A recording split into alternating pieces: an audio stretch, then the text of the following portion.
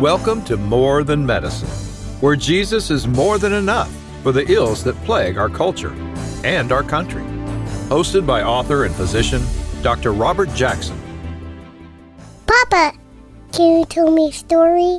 Do you really want me to tell you a story? Well, you go get your brother and your sisters, and I will tell you a story.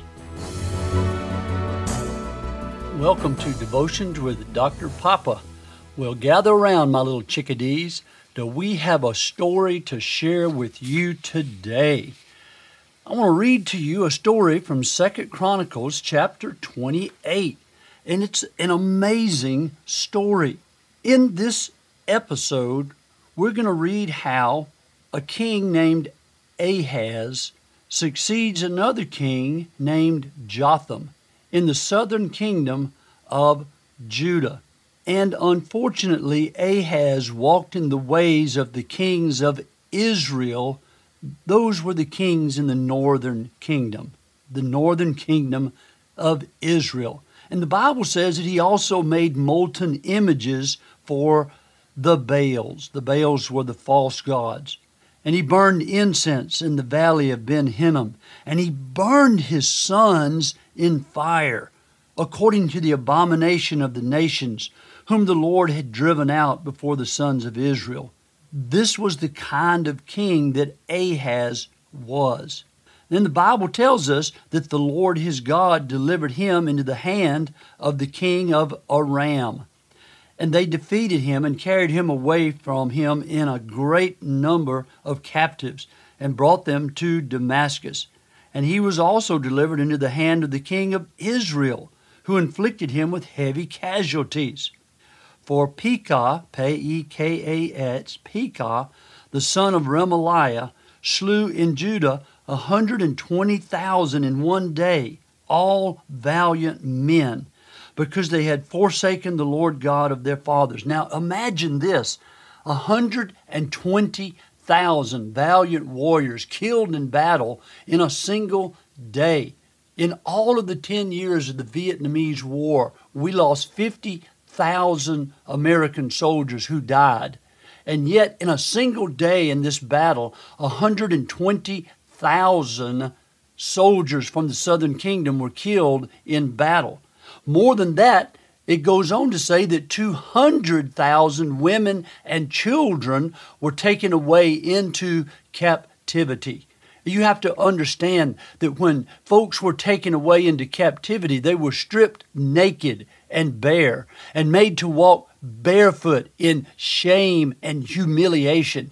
So they were carried away to the northern kingdom, naked, bare, barefoot, along with all the plunder that was taken away from the southern kingdom.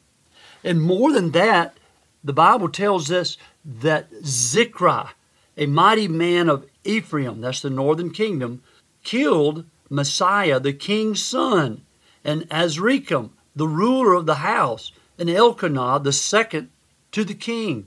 So it was a total humiliation.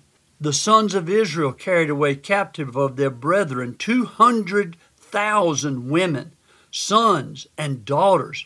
And they took also a great deal of spoil from them and brought the spoil to Samaria. Samaria is the capital of the northern kingdom. Now get this. This is the point I want you to grasp from this whole story. But a prophet of the Lord was there, whose name was Oded, O-D-E-D, Oded. How many of you have ever heard of Oded? And he went out to meet the army which came to Samaria and said to them, Behold, because the Lord, the God of your fathers, was angry with Judah, that's the southern kingdom, he has delivered them into your hand, and you have slain them in a rage, which has even reached heaven. Now you are proposing to subjugate for yourselves the people of Judah and Jerusalem for male and female slaves? Surely do you not have transgressions of your own against the Lord your God? And what he's saying to them is, listen, brothers, these people are your own flesh and blood. The southern kingdom that you have defeated, these are your own people. These are not a pagan people. These are not people from the surrounding nations. This is your own flesh and blood, and you're intending to subjugate them and make them your slaves. And he says, do you not have enough sin already that now you intend to enslave your own flesh and blood?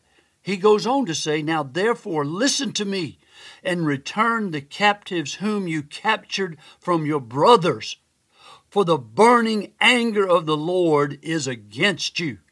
You must understand that this prophet named Oded interposed himself, by himself, as the man of God between all of these soldiers, these army generals and their soldiers, returning from a victory celebration with all of the captives, all of the spoil, and he stood in the roadway, interposing himself between them and their victory celebration, between them and the spoil, between them and the captives, and he rebuked them in the name of the Lord. Now, keep following now. Then some of the heads of the sons of Ephraim, Azariah, the son of Johanan, Berechiah, the son of Meshillemoth, Jehezekiah, the son of Shallum, and Amasa, the son of Hadlai, arose against those who were coming from the battle and said to them, you must not bring the captives in here, for you are proposing to bring upon us guilt against the Lord, adding to our sins and our guilt. For our guilt is great, so that his burning anger is against Israel. So here are 4 princes, 4 nobles. Maybe they were army generals as well. I don't know. It doesn't specify. But these are leading men in the northern kingdom of Israel who also stood up along with Oded the prophet, and they say to an entire army, you must not add guilt. You must not add to our sin, and you cannot bring these captives and all of this spoil home from the battle. It's wrong. And they rebuked them in the name of the Lord, as did Oded the prophet. So here we see a great sin bringing home captive their own people from the battle. And we see a great loss when the southern kingdom lost 120,000 men in battle, and then the king's son was killed, and 200,000 women and children are taken captive. And then we see a great prophecy when Oded stands up and says to them that he is rebuking them in the name of the Lord.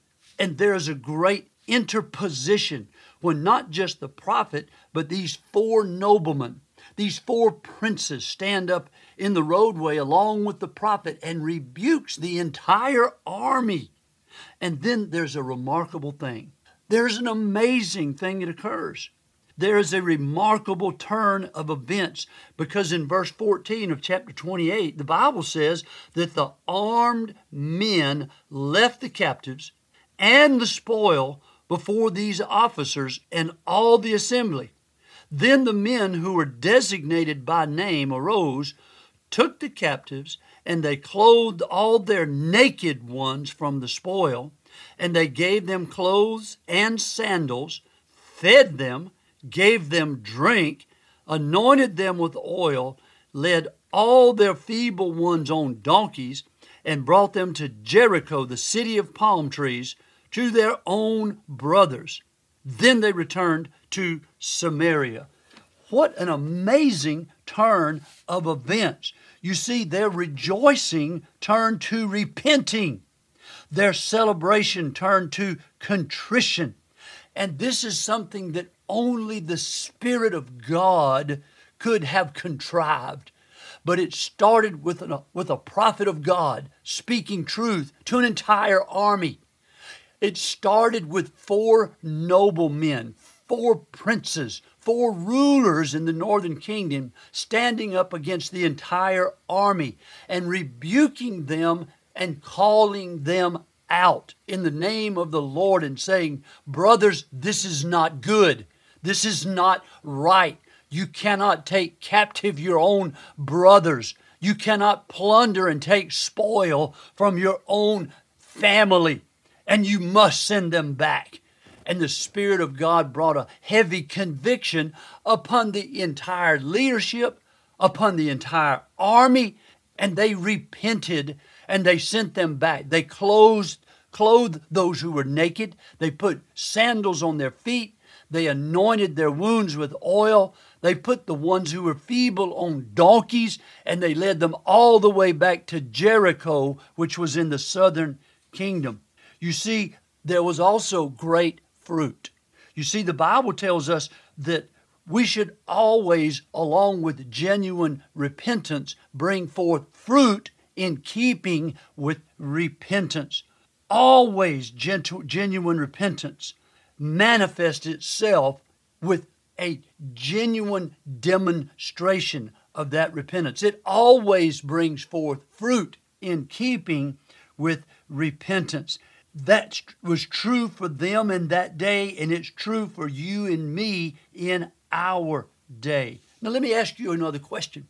Is this the only example in the Bible of an interposition where a prophet stood between people who intended to do wrong and rebuked them and led them to do what was right? Where princes and noblemen stood up between a king who was acting like a tyrant to protect someone who was lesser in authority? Well, no, that's not the only example. Think about Saul and Jonathan. You remember in the book of Samuel where there was a battle raging, and Saul very foolishly charged his entire army that they should not eat at all throughout the entire day until the enemy was vanquished. And unfortunately, his son Jonathan did not hear this command from his father. And during the battle, he saw honey in the forest, and he reached out the end of his spear, and he took the honey. He tasted of it. He was invigorated. The Bible says his eyes brightened, and he led the army to further victory. Well, then later in the day, there was they had to cast lots because it was obvious that someone had disobeyed the king's edict. And the lot fell to Saul and Jonathan. They cast the lots again, and the lot fell to Jonathan. And King Saul said, "Tell me, son, what have you done?" And he admitted that he had eaten the honey. And King Saul said, "Then you must die." And then the generals in the army stood up and they interposed themselves between the king in his foolish anger and Jonathan his son, saying that a great victory has occurred today and no harm should befall the son. You see, they interposed themselves between a foolish king and his innocent son. Well, think about Daniel. You know the story about Daniel, how the wicked king erected a big 90-foot tall golden statue of himself.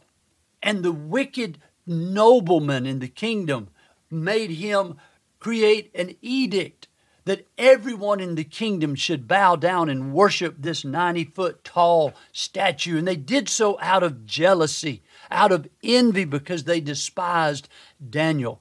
The Bible tells us that Daniel was one of 3 governors in the entire provinces under which his king ruled. And the Bible says that when Daniel knew that the proclamation had been signed, that he immediately went to his home, he opened his windows, and in defiance of the king's proclamation, he kneeled and he prayed 3 times that day towards Jerusalem, interposing himself between the evil, wicked king's proclamation and all the other people of the kingdom who would also be unwilling to bow the knee to the king's 90-foot tall golden statue. Daniel interposed himself between the wicked king's proclamation and every other person in the kingdom who, like Daniel, would be unwilling to bow the knee to this pagan idol representing the king. Now, you know the story. Daniel ended up going to the lion's den, and God defended and protected him for his willingness to interpose himself between the wicked king's proclamation and the rest of the people in the kingdom. But this is not the only story of interposition in the Bible. The most amazing story that represents interposition in the Bible, and you know the story. It's the story when the Lord God Himself loved you and me, even though our sins had made a separation between you and me and a holy God. For you see, God is holy, and His eyes are so holy that He cannot look upon iniquity. And your and my sins have made a separation between us and the holy heavenly Father. And knowing this, and at the same time loving you and me, and unable to condone sin, the Bible says that Jesus Himself became flesh. He became like man, like you and me. And He walked the dusty trails of the Middle East. And He lived a perfect, sinless life, qualifying Himself to be God's Passover lamb. And the Bible says that even though you and I had violated God's justice and offended His righteousness, and even though you and I were in deep trouble, and that there was none righteous, no, not one, and that even though your sins have made a deep separation between you and your God, and that the penalty for our sin was death, spiritual death, that God laid on Him the iniquity of us all.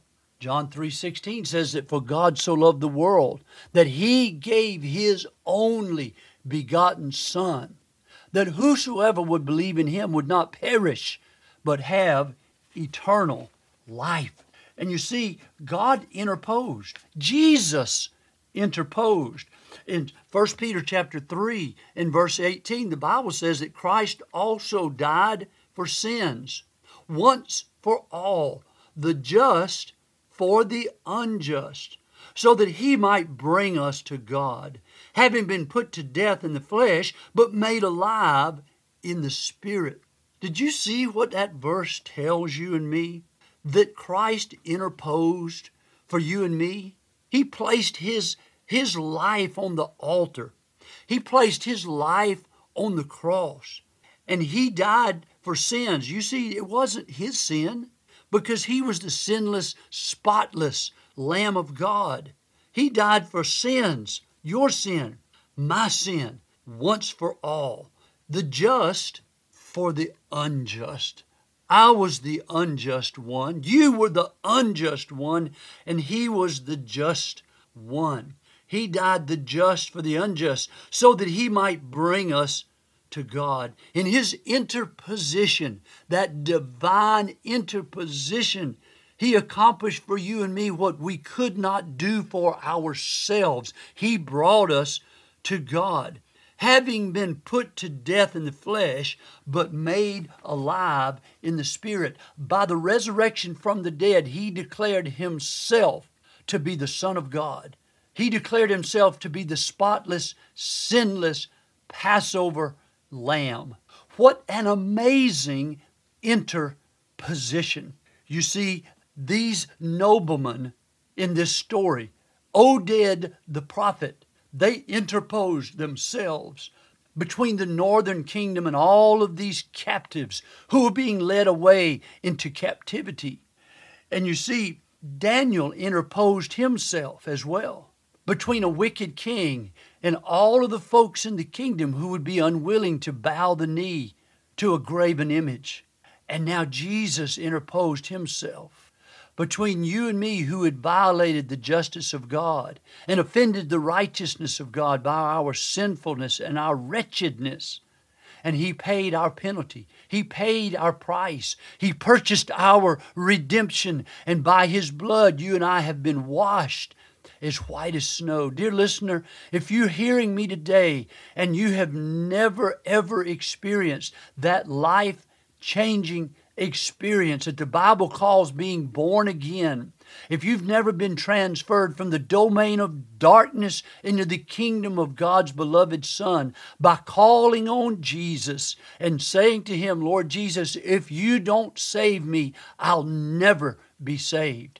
I trust in your blood and your blood alone to wash me as white as snow. Then I plead with you today, call on the name of Jesus. Trust in the shed blood of Jesus. Cry out to Him today and trust in Him as the one who has interposed for you, purchased your price, paid your price, and purchased your redemption. What an amazing story. Let it be part of your story.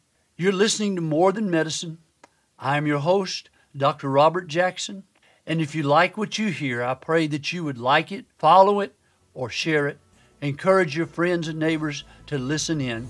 And I pray that God will bless you real good. Thank you for listening to this edition of More Than Medicine. For more information about the Jackson Family Ministry, Dr. Jackson's books, or to schedule a speaking engagement, go to their Facebook page, Instagram, or their webpage at jacksonfamilyministry.com. This podcast is produced by Bob Sloan Audio Production at bobsloan.com.